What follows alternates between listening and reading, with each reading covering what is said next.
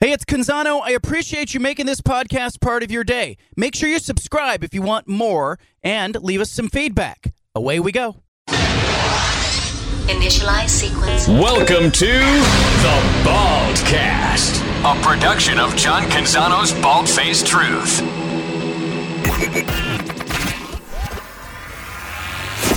BFFT. From the Pac West Center in downtown Portland, presented by High Caliber Millwrights, here's John Canzano with The Bald-Faced Truth.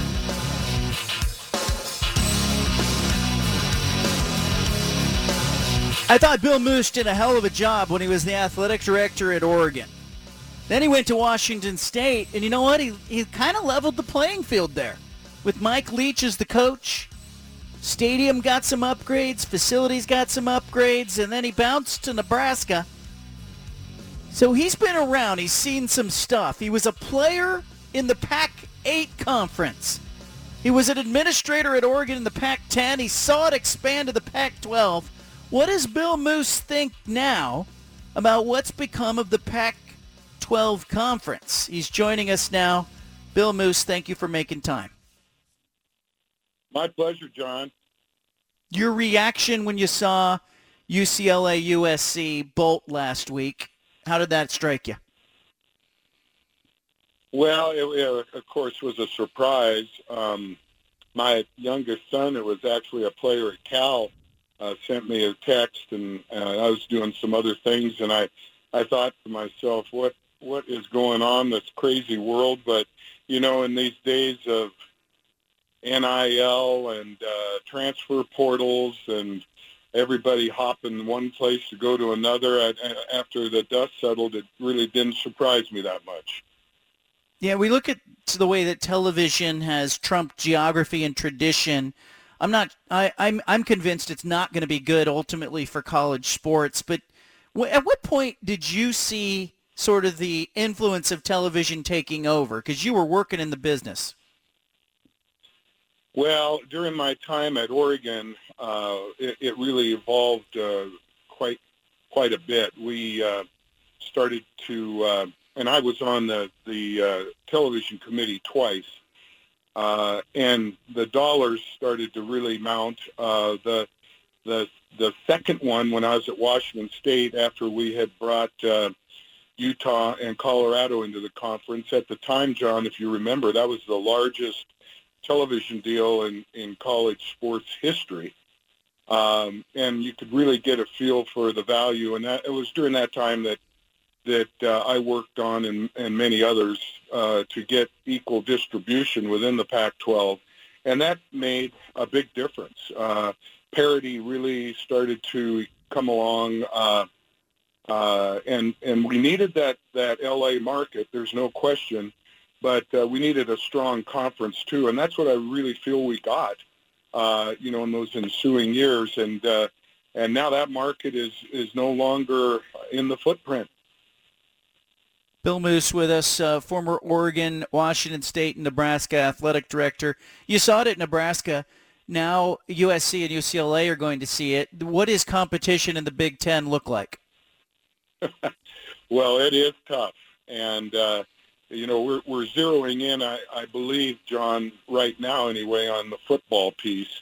And there are no days off in the Big Ten. It's still a black and blue conference, but it has star power, wonderful universities, a lot alike in many ways and some not. When I was at Nebraska, we were the furthest west campus.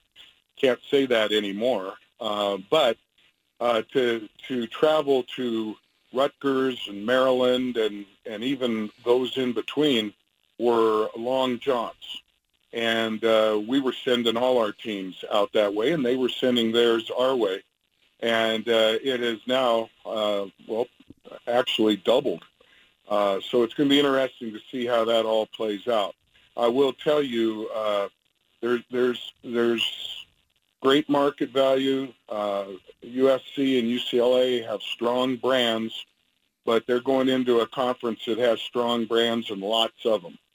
And when you take a football team into Ann Arbor or Columbus, if you're going to go into Madison, Wisconsin, going out to Penn State, those are big stadiums, big traditions, lots of championships. There'll be great competition, but it's hard for me to see that there's going to be a lot of 10-win seasons. It's probably going to be more like 7 and 8 is pretty good. Bill Moose with us. Let me ask you, Oregon, the brand. You were there. You know what Oregon brings. I'm torn a little bit on, advocating for what is right for Oregon or Washington. And then I think about Oregon State and Washington State. I kind of want to see them all stick together. There's a loss of nostalgia here. The Rose Bowl thrown into the mix too, Bill. When I look at it, it doesn't feel like that matters to the rest of the country. And that hurts. I'm somewhat of a traditionalist. I grew up wishing to one day play or be involved in some way with the Rose Bowl.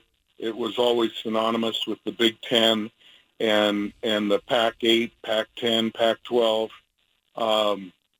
But it seems to me, John, that this is all posturing for an expansion of the college football playoff. And not unlike the NFL, for example, you're wanting to get into that postseason and then have a chance to get the big prize. And I think this will probably, what I'm talking about, be what's up next. And with the revised Big Ten, they could have, depending on how large the CFP becomes, could have 2, 3, maybe even 4 schools in it. So it'll be interesting to see how that piece plays out. Oregon, it's a strong brand, and I'm proud of what we did there and what Rob has done since, and the great leadership they have. And I've always said it's one thing to get there and another thing to stay there. And Oregon has sustained it, and it's got a lot of pizzazz and sizzle, and the style of play through the years. Since I was there in '95 and on into today is something that people like to tune into. The problem is there isn't that big an audience within the state, and Washington's a little different story. They've got a great tradition and they've got viewers. So it'll be interesting to see what happens there. But Washington State and Oregon State, I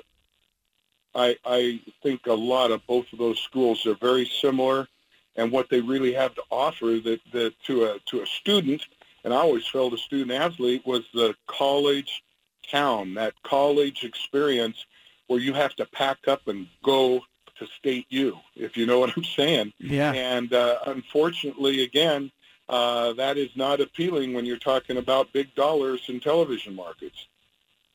I keep thinking about what the survival move is for the Pac-12. If you were a consultant right now, and Pac-12 likes to pay them, as we know. If you were consulting with the Pac-12, Bill, what would you tell them? Well, I've already been somewhat outspoken here on this. I think you gotta turn east and have serious conversations with the Big 12. The irony here is a year or so ago, they were desperate. They were losing Oklahoma and Texas, and needed to look for some ways for them to get back on track, and they did a very good job of that. But I think the regional piece of it and the locations of the universities and a lot of them are like institutions make sense. What would be unfortunate for probably Washington State or Oregon State is if a cherry-picking piece came in there where, hey, we want you, but sorry, you're not coming to the party. and then that would bring devastation to those schools. So I really think that if I was a consultant with the Pac-12, I would say it's all or nothing. If we're going to look at joining or merging with another conference, we all go. But unfortunately, everybody's looking out for themselves, and I think that would be a real injustice. Bill Moos with us, former Washington State, Oregon, and Nebraska athletic director. Bill, how did the Pac-12 end up here? Like, did they just lose sight of things? Did they get bad leadership? How did they end up here? Yeah, I think it's a number of things, John. USC and UCLA always felt that they were the drawing card for television money, and again, because it's a huge market. I always fought, and as did others of my colleagues, for parity to make the conference strong, and we achieved that, I really think. Now, as time went on, we went into the COVID years, and even before that, the conference was getting a bad rap, and you were seeing where there were 4 schools that would play in the postseason in the college football playoff, and for several years, the Pac-12 was not one of them. They're champion, and pretty soon stadiums were about half full. Viewers were not really watching. Of course, there's always that time zone challenge, but it's a good brand of football, and then there was some dissension. There were a change in the commissioner. It just wasn't running on all cylinders, and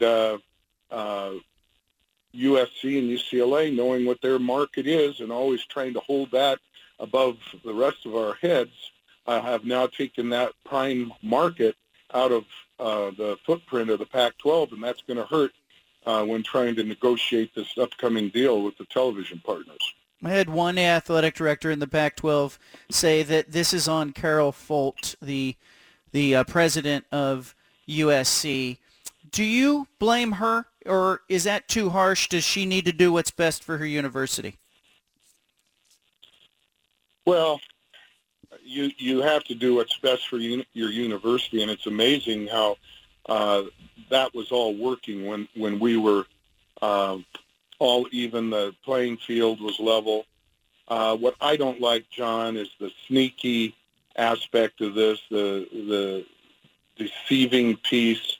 What are we teaching our student athletes, to do things on the sly and all of that? And Oklahoma and Texas did the same thing to Bob Bowlesby and those great institutions in the Big 12. I just think that part, was there ever any conversations, and I don't believe there was, with those two schools, meaning USC and UCLA, that they were contemplating this? No, everybody just woke up one day and it was done. Kind of a, well, it's the kind of things that you don't teach your kids, if you know what I'm talking about. Yeah, it disappoints me as well. And George Kliavkoff, the Pac-12 commissioner, he was on day number 365 of his first year. He's ready to close the books on year one and go, pretty good year. And it turns out, no, it's a disastrous year. We're talking to Bill Moos, who is former athletic director. You got into the world of athletics, and we watched you, sort of in your career move up the ladder and then across at multiple universities. But you started in the conference when it was the Pac-8. What was that like back in the days?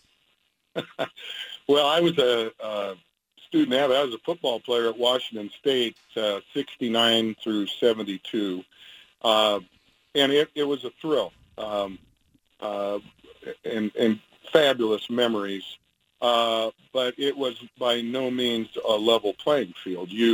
We basically had the two LA schools, USC, UCLA, and then Washington, who were the powerhouses, and the rest of us just, tried to get an upset here or there. The rivalries were strong, and I love the rivalries. The Apple Cup, the old Civil War, the big game, of course, SC and UCLA, and then the Territorial Cup. My son played at Arizona State, and that's a tremendous rivalry. And who knows where all those are going to go now? When we were talking, when we expanded and to the Pac-12, and we were going to divide into divisions, I was adamant that the Northwest schools stay together. Those rivalries go back over 100 years, and the fans can get to those campuses and all of that.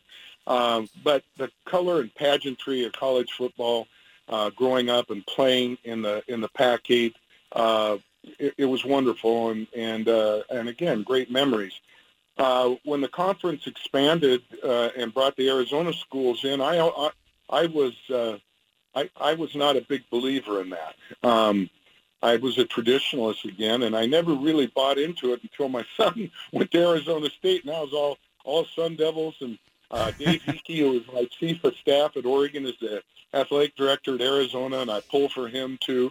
And then I really felt it made sense at the time with Colorado and Utah, and what it could bring to us in regards to being able to negotiate a solid television package, which again, I reiterate, ended up being divided equally, which at Washington State, we went from television revenue the previous year of just shy of $4 million to an average of $22.5 million. Well, we were able to build the stadium, actually expanded in our football operations building, and a new soccer stadium and baseball clubhouse. Those things couldn't have been done without that. So I've seen it. I've seen it all. I played in it. I got to serve two wonderful universities. Great experience. But when the rivalries are challenged, when the Rose Bowl is in question, all those things that I think at the end of the day are maybe more important than money to the university, and certainly name, image, and likeness, which I've never been a fan of anyway. And it just has a different look than what I signed up for, and maybe that's why I'm sitting on my back porch today. Give me an idea. What do you think happens to the Rose Bowl in this equation?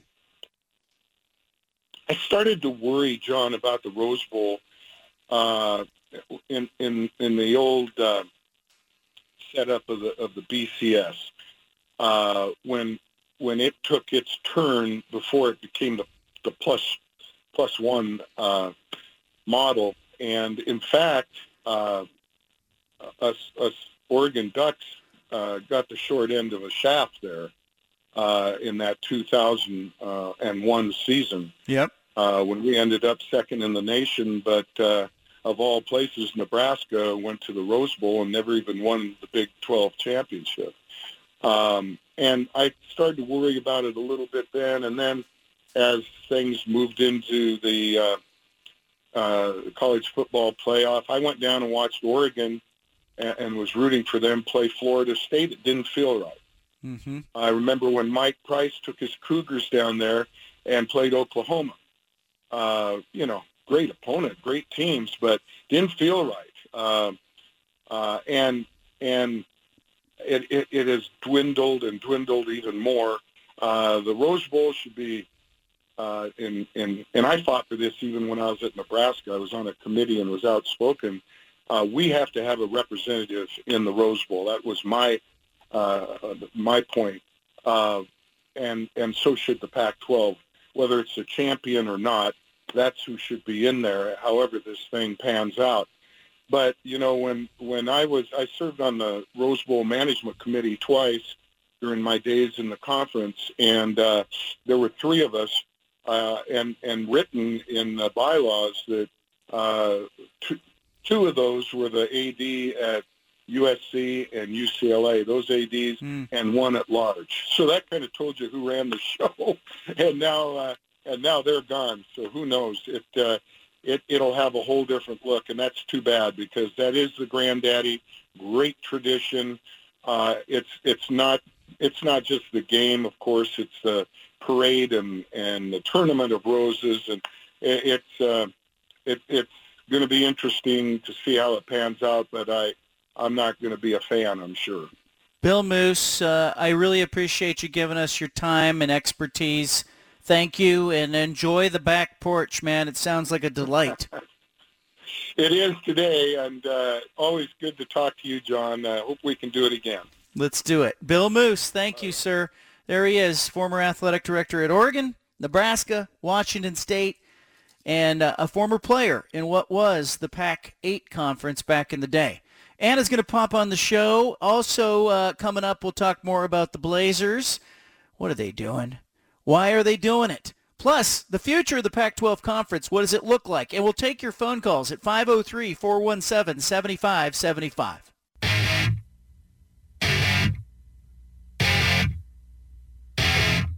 You've got the home of the truth. Back to the Bald-Faced Truth with John Canzano on 750 The Game.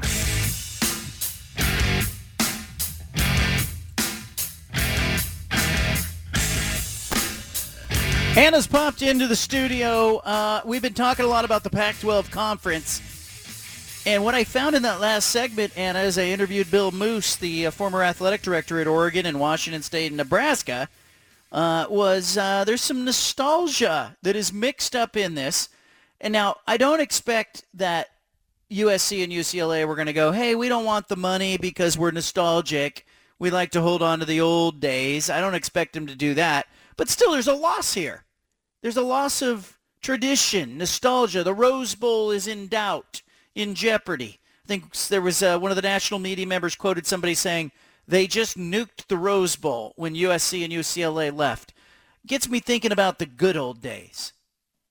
Yeah, I mean, I think that nostalgia and any sadness that people are feeling about the loss of the Pac-12 as we've known it for quite some time, I think that's valid. I think it's worth recognizing that, hey, this is like, you know, something that we've been accustomed to, something we look forward to, and with the Rose Bowl, like you're saying, there's a lot of things, don't you think, that you can look back and go, gosh, it's just not what it used to be. I mean, as something as simple as like the drive-in movie, you know, those are so few and far between. Like, I loved going to a drive-in when I was little with my family or with friends. That was a blast. Like, you go ideally in the back of somebody's like pickup truck, like flatbed open pickup truck, and you'd bring sleeping bags and blankets and pillows and just settle in and watch a movie. And now, I mean, those are few and far between. The only one I can really think of that's within a easy drive is the one in Newburgh, and that's still open by the grace of God.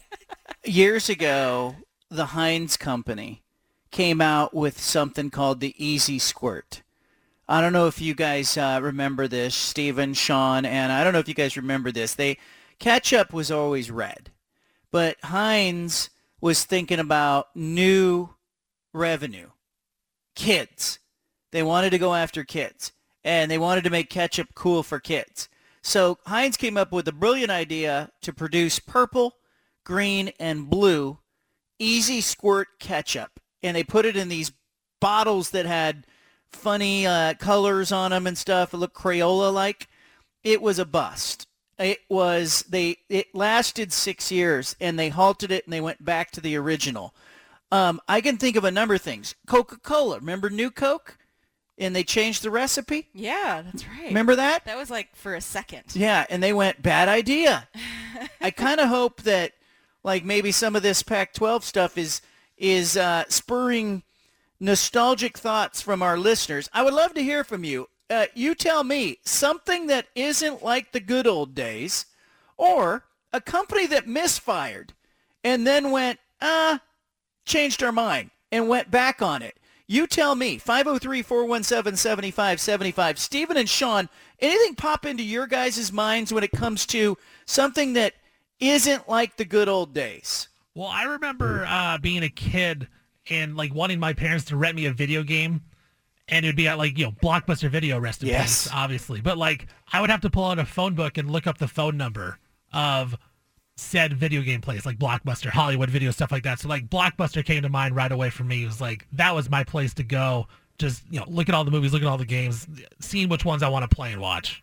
411. How about that? Remember that? You didn't know the number. You called someone else and you said, hey, I like to know the number of my video store. Now nobody does that. If you dial 411 now, does it go anywhere? It'd be a good bit on the show, maybe. There you go. Figure that out. How about you, Sean?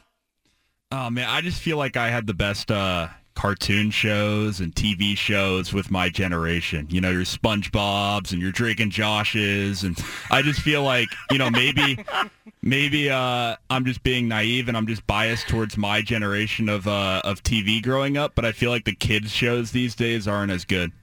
Oh, man. I actually think, made me think immediately to the cartoons I watched, right? That I needed, and here was the thing. When I watched cartoons, there was a certain schedule of the cartoons that I could watch. It was like I knew what time Scooby-Doo was going to be on, with Scooby and Shaggy and Velma crawling around looking for her glasses. And then we had the Wonder Twins, and you had like the super, the Hall of Justice and the superheroes, and the Wonder Twin powers activate. Form of a rhino. Shape of a ice crystal. The Saturday mornings were great for that. To those points, it's like, I remember coming home from school and knowing exactly what I was going to watch. Like, you knew you had to, you couldn't just turn on Netflix and watch whatever you wanted to watch. You had to memorize what you wanted to watch after school and look forward to it all day. I want to watch Saved by the Bell after school. I got to get home real quick. Yeah, and you had to sit there. And you had to be there, and you had to be present with your bag of potato chips, and you had to sit through the damn commercials with watching Hungry Hungry Hippo commercials and waiting for your cartoon to come back on. Yeah, you had to go to the restroom during the commercials.